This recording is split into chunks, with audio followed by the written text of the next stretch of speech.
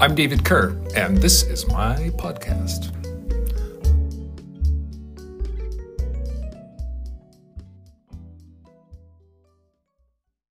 It's amazing to think back on what our lives were like in the 70s and 80s, growing up in a time before helicopter parenting and before continual connection through cell phones and all the rest. We were latchkey kids, which meant we would get home after school about 3:30 and maybe not see mom until she got home at 6 or 7. And there was a lot that could go on in those couple of hours of unmonitored mischief and boredom. Just the running wild in a town like Jefferson where, you could go out on your bike on a Saturday morning and maybe not get home until it was dark. And mom just didn't know what you did. And for the most part, we were just farting around and having fun, getting into mischief. But, there was also just, it was dangerous in a way. But at the same time, it was a lot of freedom involved.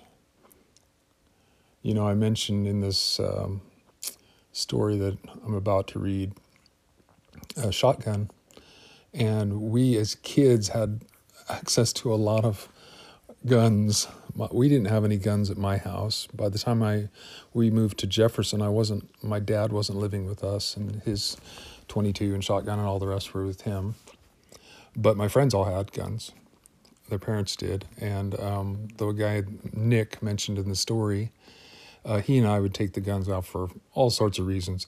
Probably the dumbest thing that we did, many, many dumb things, was we were in Mrs. Loy's class, and we were supposed to dress up like historical figures of some sort. And so Nick and I had the idea that we would dress up like Indians. And to do that, we thought we should have a headdress with feathers in it. So we took his shotgun, and out behind Jefferson, on the other side of the train tracks, there's quite a lot of stands of, old oak trees and things like that. Undeveloped stuff. It's probably all housing developments now. But we went out there in search of birds, and we just started blasting away at these birds and then gathering up the remains for our headdresses. Well, all of a sudden, a guy comes barging in, this adult man, who knows how old he was, but we, of course, were just, 13 maybe, and accused us of shooting his truck. Like we had a scatter shot from the shotgun. It had pelted his vehicle as he was driving by. So he grabbed us, and I think he took the gun away first, and took us to the police station. And then Nick was supposed to call his parents, and they were supposed to come down and pick him up. I don't know exactly what happened with that, but my mom never found out, and so I just kind of went home after that, and I'm not sure exactly what happened with our project to dress up like Indians, but that was fun when you were 13, and this story about the Santiam raft is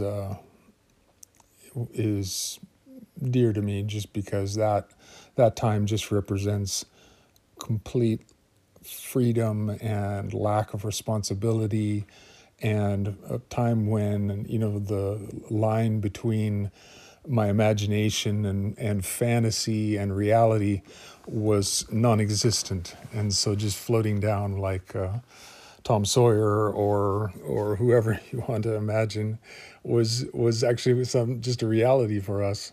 A drag, get down close to the bridge, pull the boat out of the water, and drag it through the filbert orchard, or hazelnuts, our neighbor's place, and across the street, and I would be home again. And so this is the story, and let's see how it goes. Santiam Raft. It was autumn.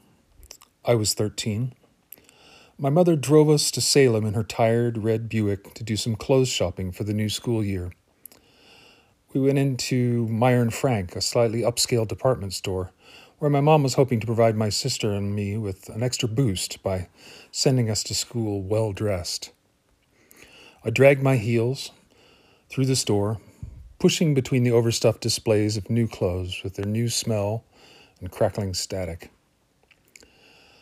Later, as we came through the revolving doors into the street, staff were setting up a sidewalk sale. Beach towels, summer blouses, and some sad pool toys in scruffy boxes lined the entrance.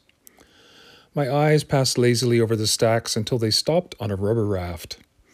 The box featured two bright children paddling happily on a lake. "Mom, I want this raft."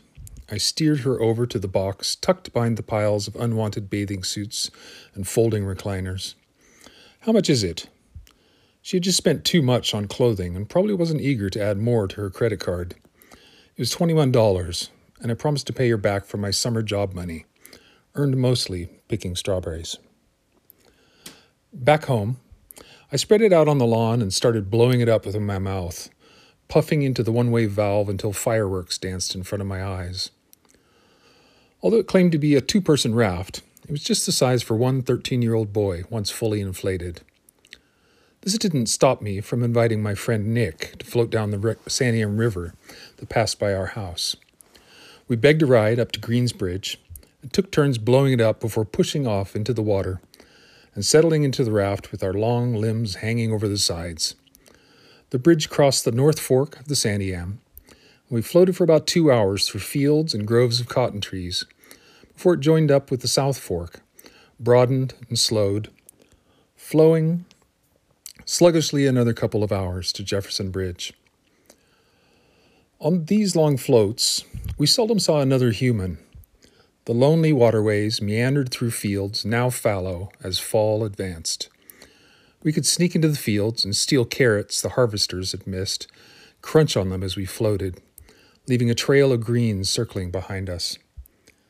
There was very little excitement in the early years of floating the river. Later, as our teen years hardened, we started bringing a filched bottle of whiskey, or once, a shotgun. Those long floats marked the slow passage of my life from carefree childhood to a fraught adolescence. Sometimes we would get dropped off in the afternoon and float halfway to the confluence of the rivers and camp there for the night in an ugly little pup tent. One night, we shared the riverside with 2 brown horses, and when a lightning storm blew in during the night, our raft banged against the tent while the panicked horses wheeled and whinnied around us. In all those years floating, right through my final summer after high school, I never took the raft past Jefferson Bridge. Another 4 hours would have taken us to the Willamette River, then who knows how long to the Columbia and out to sea. We could have caught the North Pacific Gyre and been swept down to Mexico. Instead, the old raft was tucked away on a shelf in my dad's garage, much scraped and punctured and badly repaired. It's probably there still, smelling faintly of the musty Santiam River, the squelching mud dried to grit in the rubber folds. That raft bobs through many of my best memories of childhood. It is large in my memory, floating low in the water, with tiny bubbles coming up the side from a leak. If I could stretch it out on the lawn, it would probably be a small and shriveled thing, not the glorious container of my memories, which held me through my passage from childhood to my larger yet somehow diminished future.